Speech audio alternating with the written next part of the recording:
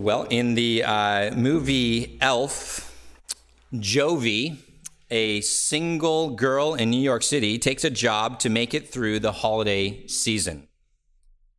As an elf in a department store, right? You guys are familiar with the movie.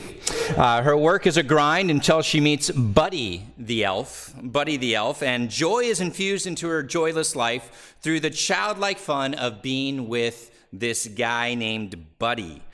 And it coupled with a little bit of romance, too. This is about the best the world has to offer when it comes to finding joy and meaning in life, have fun, and enjoy some romance. And they aren't entirely wrong. There certainly is joy in looking at and appreciating the little things in life and seeing the joy of romantic love. But these joys are not what we would call chief joys. They are not the origin of joys that endure. These joys simply reflect a deeper and better joy. They indeed are glorious gifts, but the glorious giver of all is God. For our highest joy, we need to learn to be in awe of the glory of God. Paul was, Peter was, Jude was, Moses was, the rest of the Old Testament prophets were. And that's because God made us to find our highest satisfaction in knowing, worshiping, and glorifying God. You guys are in Romans chapter 11. We are going to look at just the last verse. I want you to read that with me, and then I'm going to have you turn back earlier in Romans. So Romans 11, verse 36. For from him and through him and to him are all things. To him be glory forever and ever. Amen. I want you to turn back to Romans chapter 5. I want you to see an important connection that Paul makes here. Not just in glorifying God, as he does at the end of Romans 11, but in connecting our joy with God's glory. Look at Romans chapter 5, verse 2. The end of that verse says, "And we rejoice in hope of the glory of God." The beginning of verse 5 says, "And this hope of the glory of God does not put us to shame." You could even translate that putting to shame as "does not disappoint." You see, we are not disappointed with the hope of God's glory. We're not disappointed when we find our greatest joy and satisfaction in knowing and worshiping God. We are not disappointed when we live for the glory of God. Remember 1 Corinthians 10:31, right? Whether I eat, whether I drink, whatever I do all for the glory of God. That's why the Catechism for Christian Growth that we just say begins in the same way that the Westminster Catechism begins the same way that the Historic Baptist Catechism begins. This begins the same way that Spurgeon's Catechism begins. And it all begins with the same question: what is the chief purpose of humanity? Answer: to glorify and enjoy God forever. See, many in the world would answer that question, what's the chief purpose of humanity? To pursue personal happiness.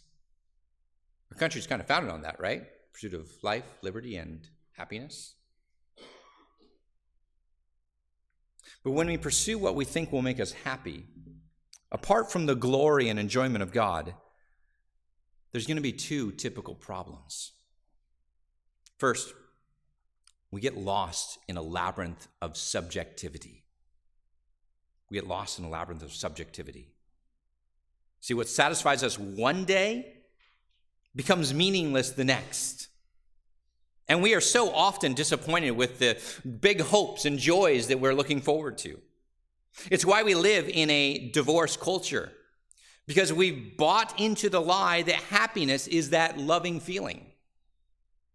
And when it subjectively starts to wane and starts to flow away, and many look at that and say, you know what? The best thing for me to do is just to leave. You see, without rooting our joy in knowing our glorious God, in having a restored relationship with God, personal happiness is hopelessly subjective and thus fleeting. So the first problem with this pursuit of personal happiness is it's subjective. Second problem, if we pursue happiness on our own terms, we become very selfish people. If living for the honor of God is minimized, if he is not our highest delight, then our desires become supreme.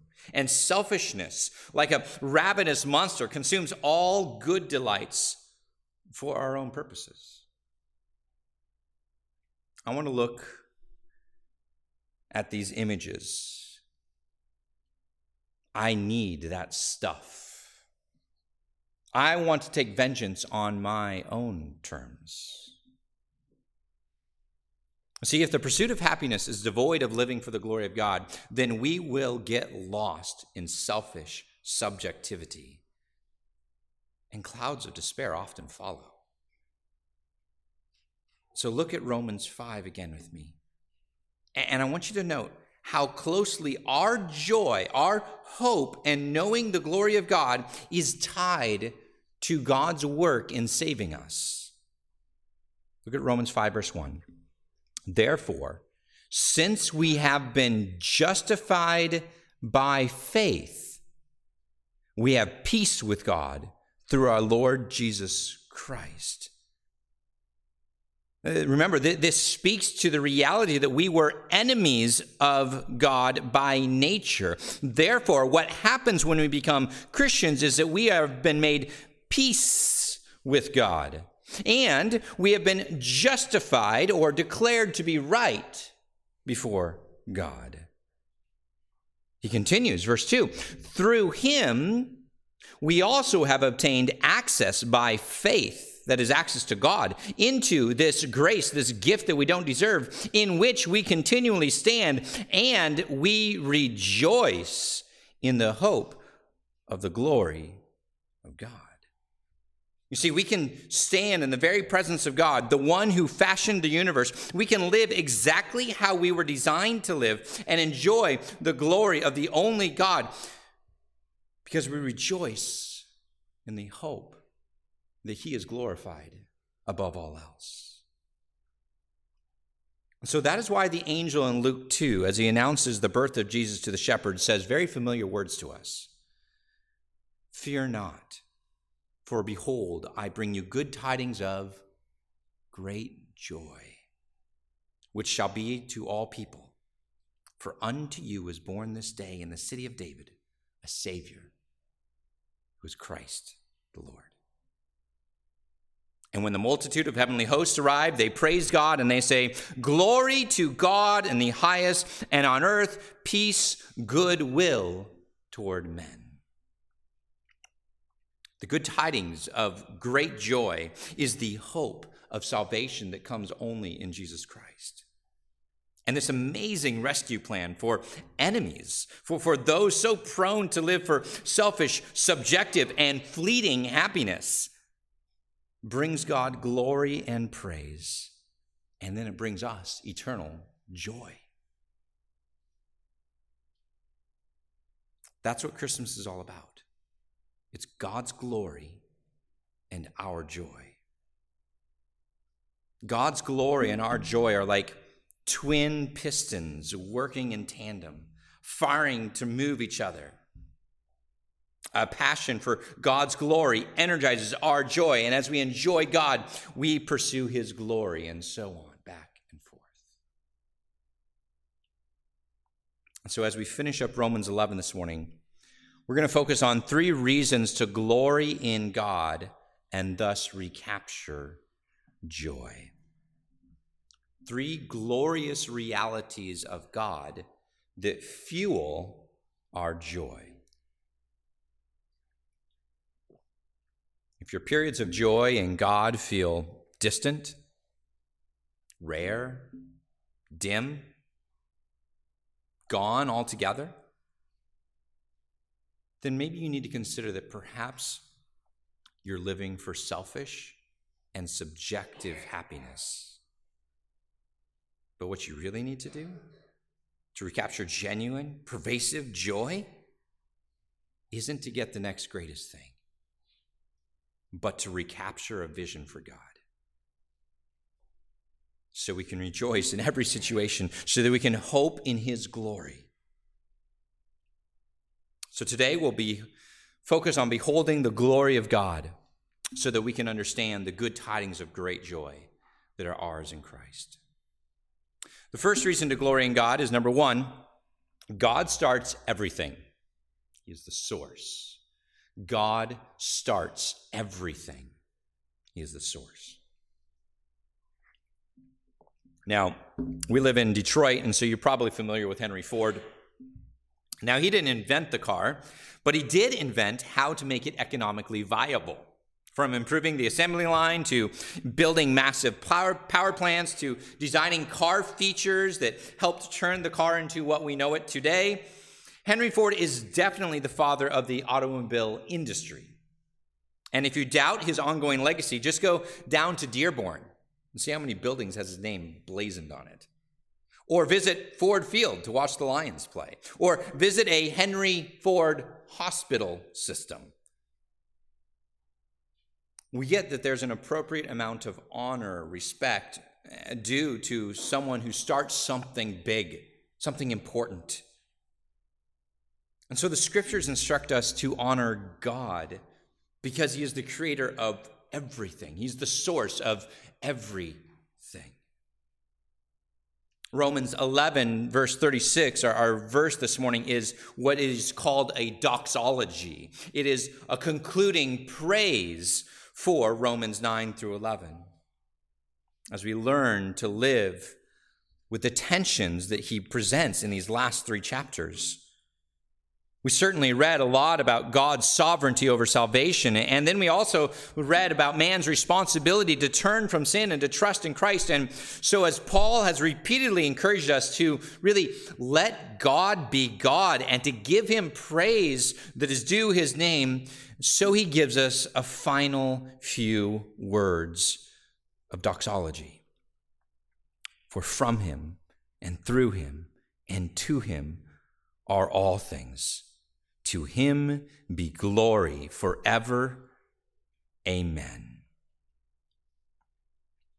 And as Romans 5 says, we rejoice in the certain hope of getting to see the glory of God forever and ever. But before Paul concludes with giving glory to God, he gives us three reasons that we should glory in God. And the first is found right at the beginning of verse 36, isn't it? For from him are all things. For from him are all things. Paul's argument is clear. God started everything. He's the source of all creation. Therefore, all glory goes to him forever. Now, there are three other passages that I want you to kind of earmark in your New Testament that we're going to turn to a couple of times here. So the first one is 1 Corinthians 8:6. 1 Corinthians 8:6. Keep your bulletin or something in Romans 11. We'll get back there. But 1 Corinthians 8:6. And you can keep something here too, because we'll look at this passage again. Specifically in 1 Corinthians 8:6, the focus is on God the Father as the origin of life, as the member of the Trinity sometimes described as the fountainhead of creation. So read 1 Corinthians 8, verse 6 with me. He says, "Yet for us there is one God, the Father, from whom are all things and for whom we exist." This is why the creeds say that God the Father is maker of heaven and earth, of all things visible and invisible.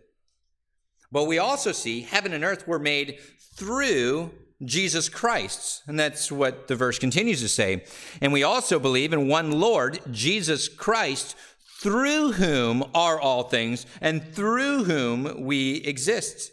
So you see here a relation between God the Father and God the Son. God the Father creates the whole world through God the Son. No tiny particle, no massive galaxy escapes the fatherly care of God, nor the sovereign lordship of Jesus Christ. For the triune God made everything that is. And so he says very clearly to us, there's one God, the Father, from whom are all things and for whom we exist, and one Lord Jesus Christ, through whom are all things and through whom we exist.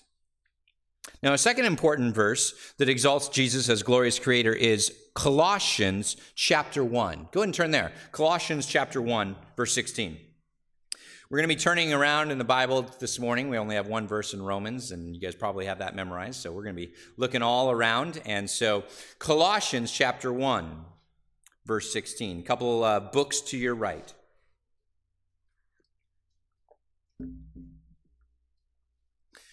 Now, how many of you guys have had Jehovah's Witnesses come and knock on your door? All right, I think most of us have.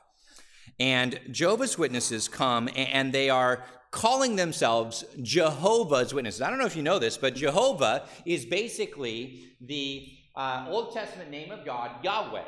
But it's been Germanized, and it's changed into a Germanized spelling of Yahweh, which is the Hebrew way to say it, into Jehovah. Okay? And so they call themselves by God's Old Testament name, and that's very important because they do not believe in anything close to a Trinity.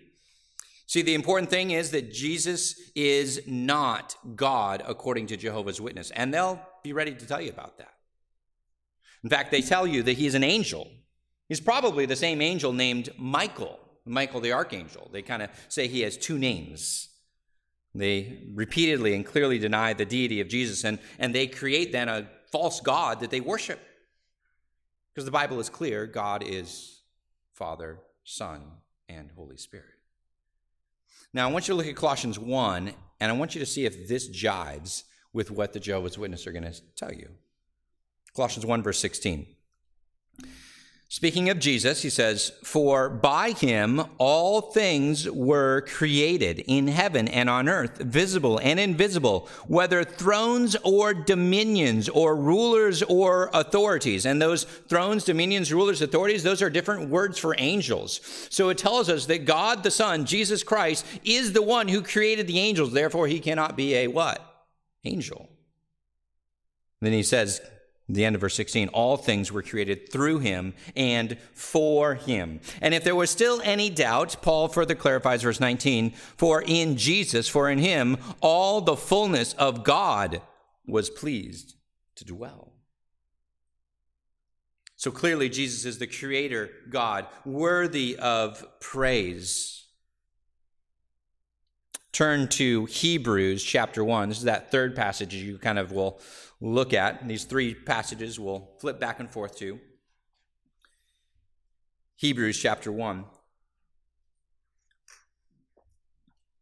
It further clarifies Romans 11. Again, the emphasis is clear.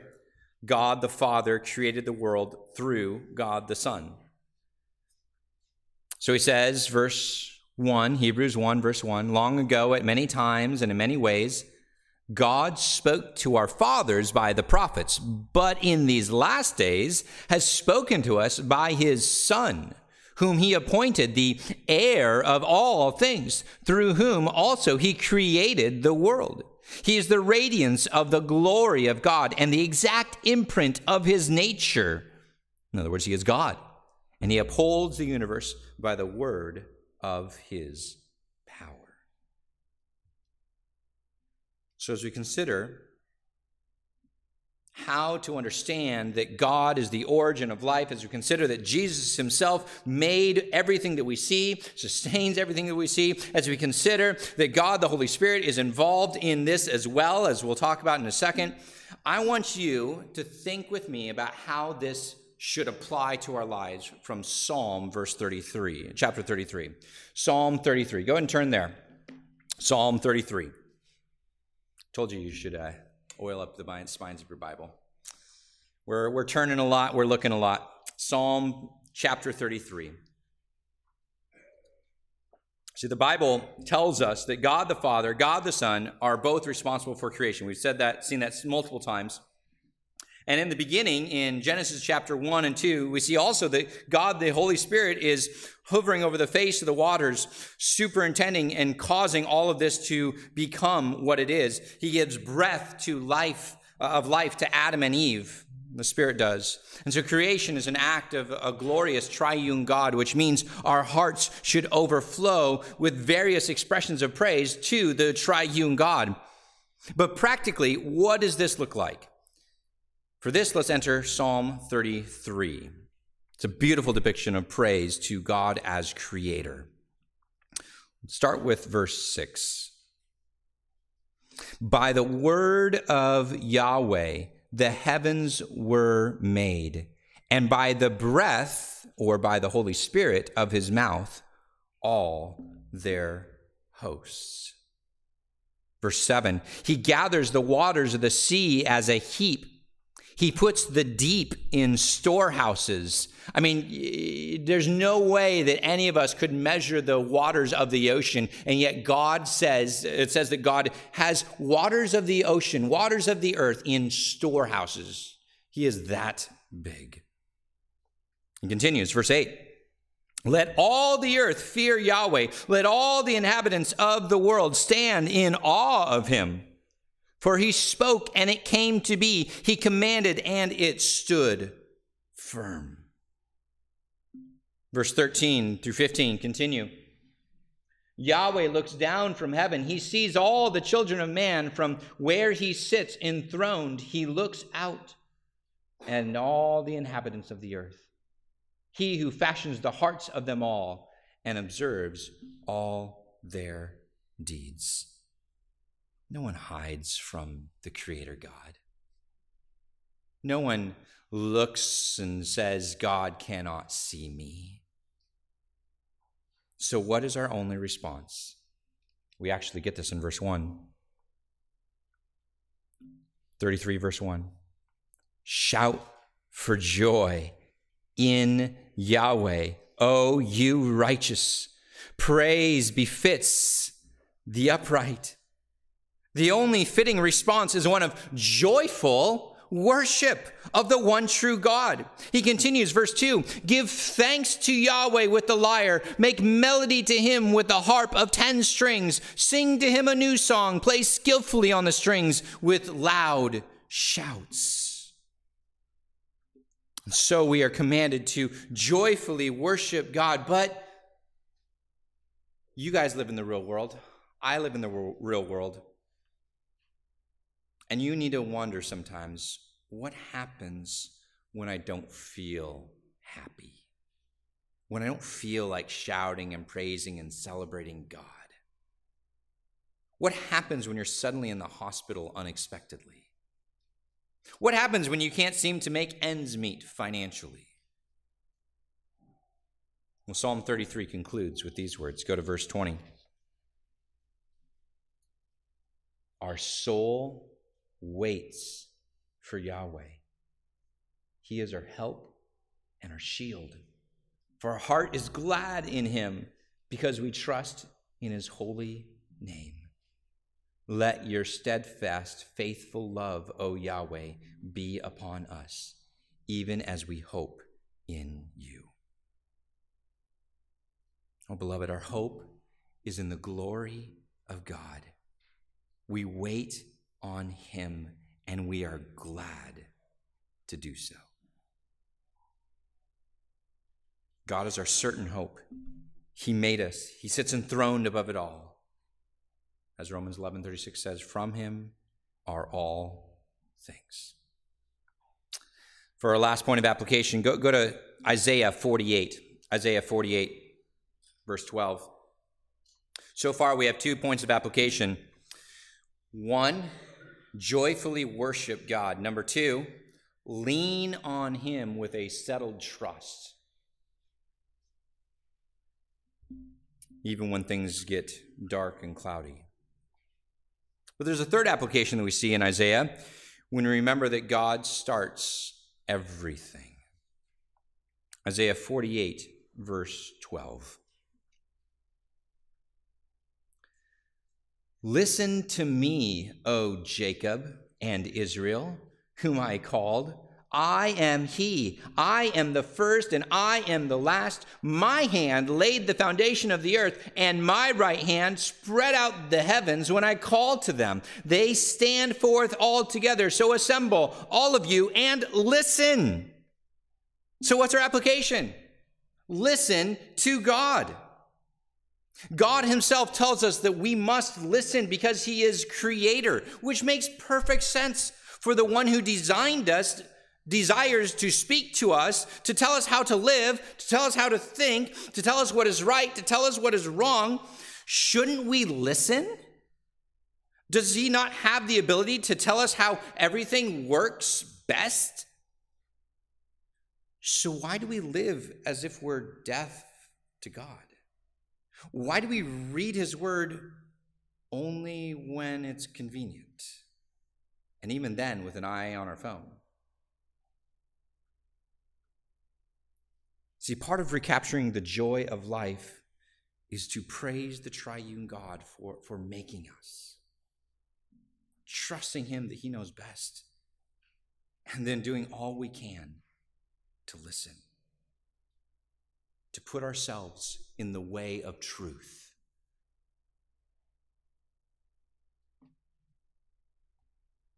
We are men and women of the word. And when we are exposing ourselves to God's word, that should percolate into our minds and souls and help us to orient our lives towards joyful satisfaction in the glory of God. Well, there's a second reason to glory in God. First, God starts everything. He is the source. Second reason, God sustains everything. He is sovereign. And go back to Romans chapter 11. God sustains everything. Studying how things work is truly incredible. And most of us, frankly, barely get past an elementary level of an understanding of how this world works. We don't actually understand how trees take sunlight and water and CO2 and help them grow. I mean, some of you do, but most of us don't. We don't truly understand how cellular or even harder molecular biology works, or the role that genetics plays in our health. We don't actually understand how gravity works. It just does. We don't understand how the moon controls ocean tides, but we hear that it supposedly does. And frankly, we don't have to know how all these things work. We just take these things for granted. But maybe we should go back to high school and college science classes a little bit more and reintroduce a sense of wonder and amazement about how this world works, about how this world is sustained.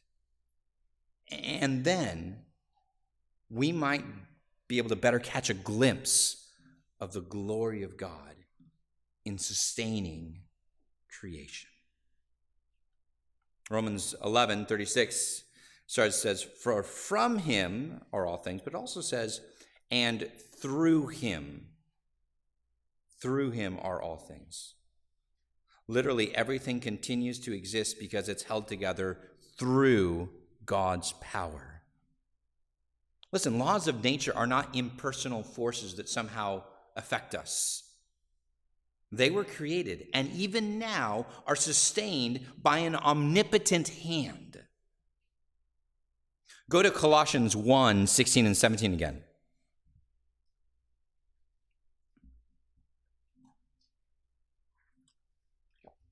He says very clearly, in the middle of verse 16, all things were created through him and for him, and he is before all things. And get this, the middle of verse 17 here, in him, that is in Jesus, all things hold together. Literally, everything is held together because Christ holds it together. Hebrews chapter 1, it says basically the same thing. Hebrews 1 verse 3 says that Jesus upholds the universe by the word of his power. You know, when I think of the incarnation of God taking on flesh as a baby, one of my favorite devotional thoughts that kind of fills me with wonder and like, I don't even get how this can be, but the very moment that baby Jesus is sleeping in the arms of his mother, he is holding her body together. I mean, that's so incredible, isn't it? And the song we just sung put it another way, that song God Made Low. Listen to this verse. It says, as he sleeps upon the hay, he holds the moon and stars in place. Though born an infant, he remains the sovereign God of endless days. Emmanuel, meaning God with us, sustainer and sovereign over everyone and everything.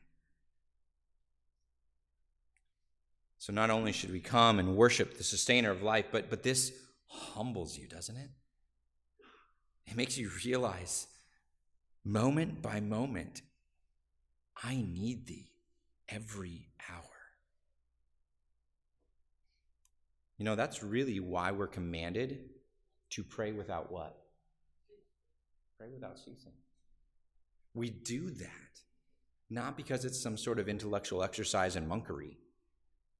We do that because we realize we depend on God every single moment. To help us remember what happens when we think that we don't need God, we have Daniel chapter 4. I'll summarize the story for you.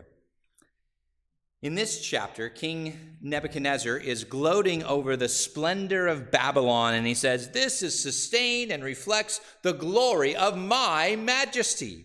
And at that very moment, according to the prophecy that Daniel had said, the Lord strikes Nebuchadnezzar so that he begins to act like a wild animal. His nails become like bird's claw, his hair as long as eagle's feathers, and he eats grass like an ox. And it isn't until he recognizes God as the Lord over all that his reason returns. And Nebuchadnezzar then proclaims in verse 35, God does according to his will among the hosts of heaven and among the inhabitants of the earth, and none can stay his hand. It's a radical different approach than, wow, this is awesome, look at my glory. You see, the wealthiest, the most powerful men in the world need God every bit as much as the poorest widow. Because God sustains life on his terms.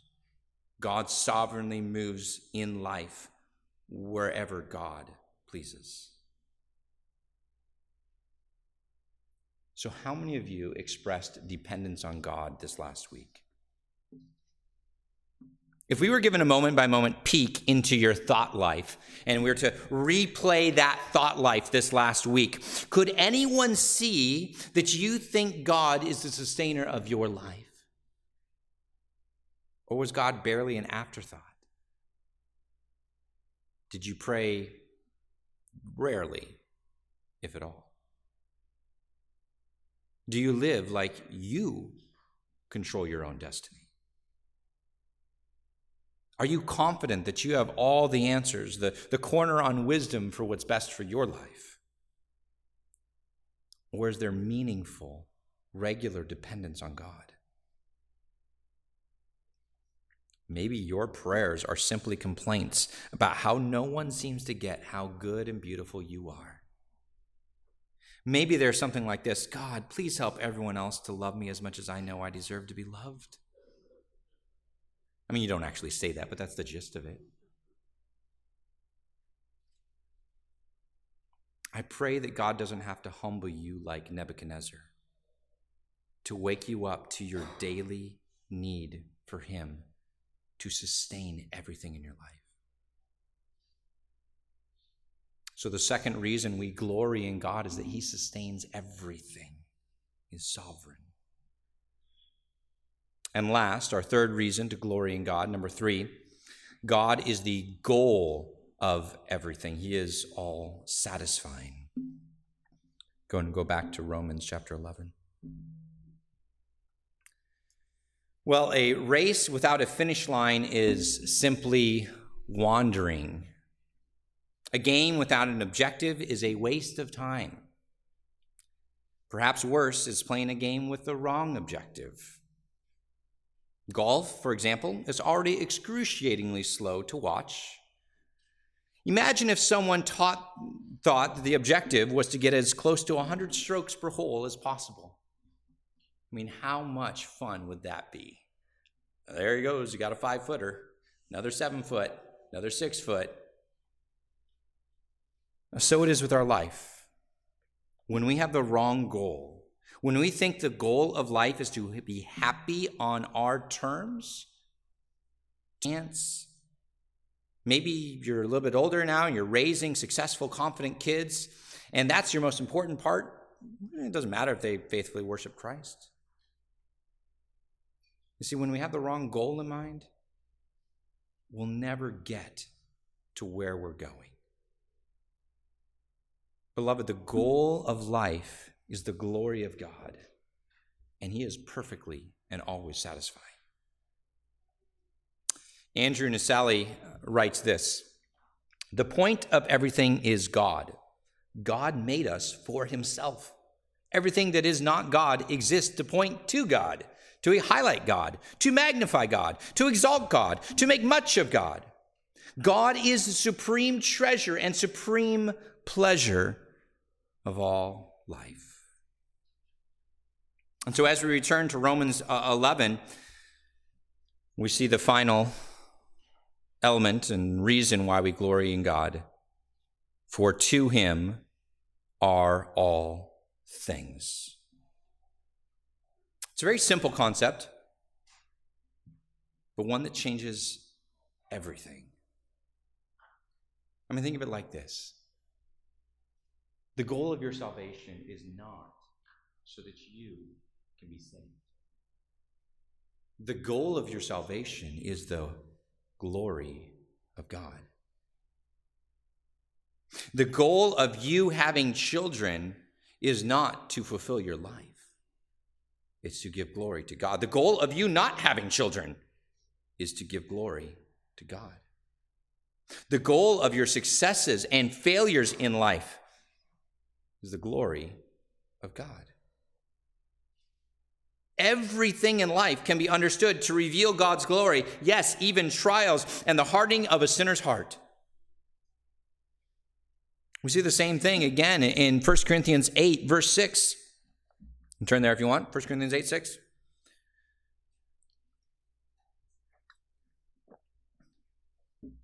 Yet for us, there is one God, the Father, from whom are all things and for whom we exist. You see that? For God, we exist. And he continues, and there's one Lord, Jesus Christ, through whom are all things and through whom we exist.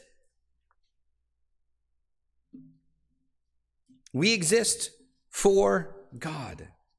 Colossians 1:16. Turn there, same thing.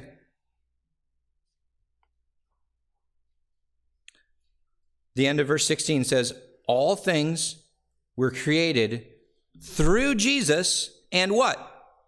For Jesus. I mean, that means everything, right? There's not some partial amount of things. Everything is created for God and for giving God the glory. But some then look at statements like this and they begin to ask some weird questions. And they say, does this make God some sort of egomaniac? Perhaps God is into some cosmic self-flattery. If he is, how can God still then be good and trustworthy? Isn't pride, egomania, and a desire for flattery inherently wicked?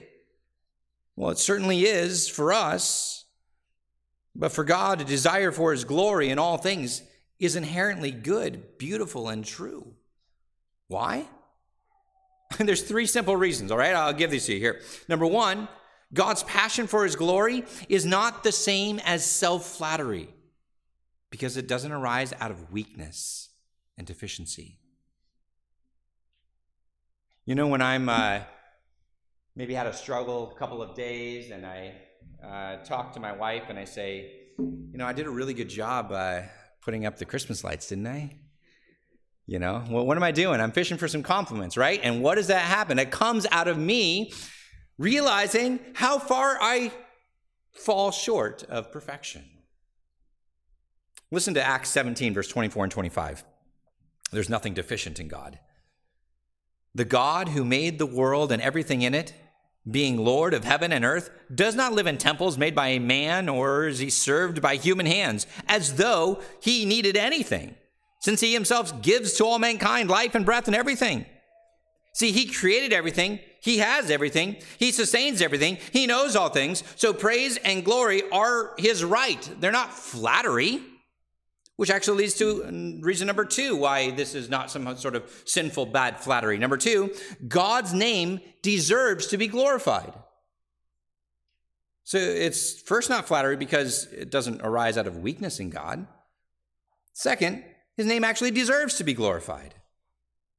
Our objection to self-aggrandizement stems from the fact that extolling our own virtues strikes us as incongruous with our true merit. But God is always worthy of glory. He is worthy of every life lived to worship and enjoy him. This isn't self-aggrandizement. This is worthy aggrandizement. And there's a third reason God is not wrong to create all things to give him glory. Number 3, glorifying God is for our good. Glorifying God is for our good. You see, God's glory and his love are not at odds. God's desire to be glorified is not opposed to his desire for our joy. Listen, we don't want our kids to grow up thinking their greatest joy is found in watching football or hosting backyard barbecues or volunteering to serve in your community or just being good people or keeping an immaculate home or playing video games or whatever. We teach our kids the pinnacle of satisfaction by what they observe us doing and purposing in our lives. Do they see you aiming to glorify God? Listen, God can't be selfish if his glory is our greatest good. We are most satisfied when we glory in God.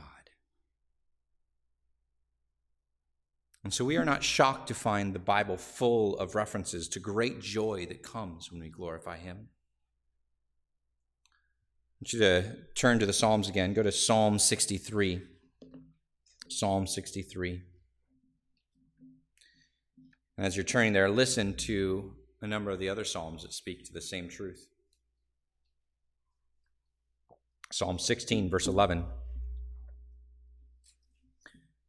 You make known to me the path of life. In your presence there is fullness of joy.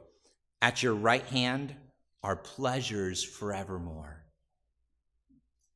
Fullness of joy, pleasures forevermore happen when we come to God. Another, Psalm 34:8 says, "Oh, taste and see that the Lord is good. Blessed is the man who takes refuge in him." Psalm 37, verse 4, "Delight yourself in the Lord, and he will give you the desires of your heart." Not as a genie, but because when you delight in God, your highest desire is to glorify him. Psalm 42, 1 and 2, "As the deer pants for flowing streams, so pants my soul for you, O God. My soul thirsts for God, for the living God." Psalm 43, verse 4, "Then I will go to the altar of God, to God, my exceeding joy, and I will praise you with the lyre, O God, my God." Now you're in Psalm 63. Read with me, verse 1. "O God, you are my God. Earnestly I seek you. My soul thirsts for you. My flesh faints for you, as in a dry and weary land where there is no water. So I have looked upon you in the sanctuary, beholding your power and glory. Because your steadfast love is better than life, my lips will praise you. So I will bless you as long as I live. In your name I will lift up my hands. My soul will be satisfied as with fat and rich food, and my mouth will praise you with joyful lips when I remember you upon my bed and meditate on you in the watches of the night. For you have been my help, and in the shadow of your wings I will sing for joy. My soul clings to you. Your right hand upholds me. So if God's glory is both the goal of life and our highest joy, we see some simple applications in Psalm 63. The first part of the psalm, the application is this: you should seek God in everyday, normal life. Seek God in everyday, normal life and in everyday, normal ways. It means you're devoted to prayer. You're devoted to reading the scripture. You're devoted to coming together for corporate worship. You're devoted to do these things with earnest. What does he say in verse 1, right? I earnestly seek you. What's that earnestness? That means that we are to pursue God with sobriety, with focused attention in the normal ways, and as a highest priority, not just when it's convenient. The second point of application, you should seek God in the darkness of night. You seek God in the normal ways, and you seek God in the darkness of night. Look at verse 5. My mouth will praise you with joyful lips when I remember you upon my bed and meditate on you in the watches of the night. For you have been my help, and in the shadow of your wings I will sing for joy. Night here is a metaphor for trials, for difficult times. You get the picture of someone who's sleepless, whose anxieties about different things are threatening to even take away their ability to rest. And what does he do? His mouth will praise you with joyful lips. We still must come to God and find hope in his creating and sustaining power. And so even in the difficulties, there is joy on our lips as we find refuge. And what does he say in verse 7? In the shadow of your wings, I will sing for joy. Right? So life seems dark until we realize the shadow of God's wings are there to protect us. And so we sing for joy. We rejoice in knowing him. That's because his glory is always the goal of all of life. How do you have such strange joy? Glory in God.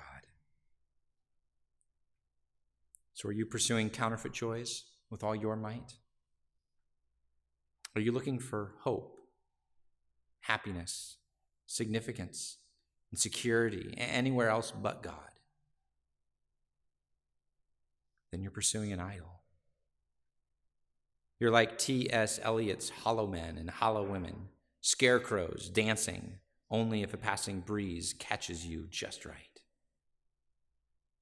We become like the idols we serve. Listen to how Psalm 115 describes idol worshipers. Psalm 115:4. Their idols are silver and gold, the work of human hands. They have mouths, but they do not speak, eyes, but do not see.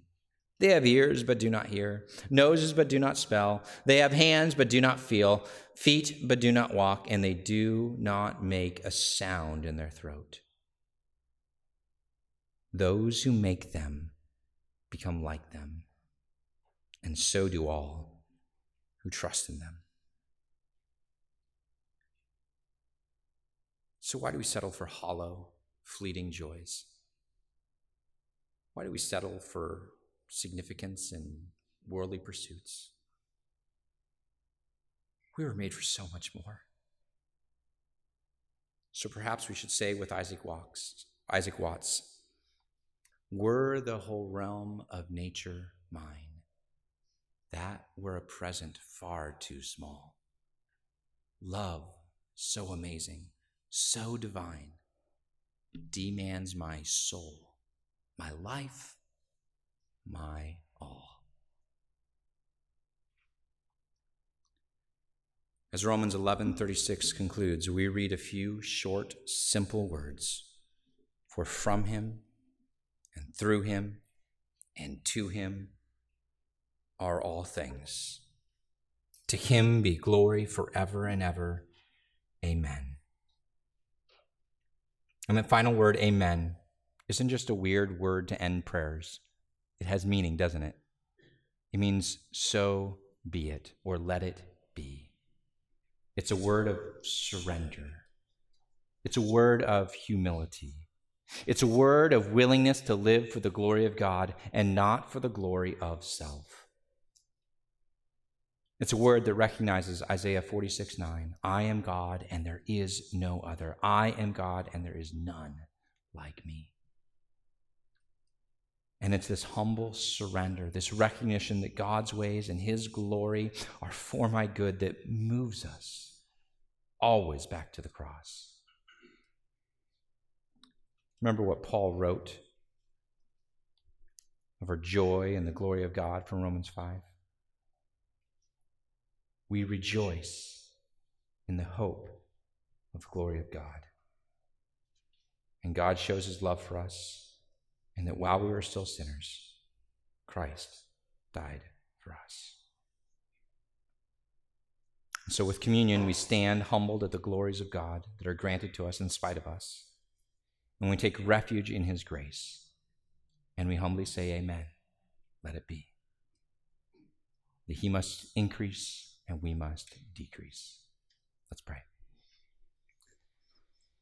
Heavenly Father, we are so grateful for this chance that we've had to study your glorious truth, that you created us to find our highest joy in serving and glorifying you. Lord, may we not treat you as some sort of secondary, occasionally interesting pursuit, but that you would be the goal of our life. That you would help us to reflect on our hearts and in our lives and in our prayers a continual trust and need for you to sustain us. And that you would help us to worship, to listen, to pursue you no matter what, because you created us. You know what's best for us. Help us to honor you with our lives. And we pray this in Jesus' name. Amen.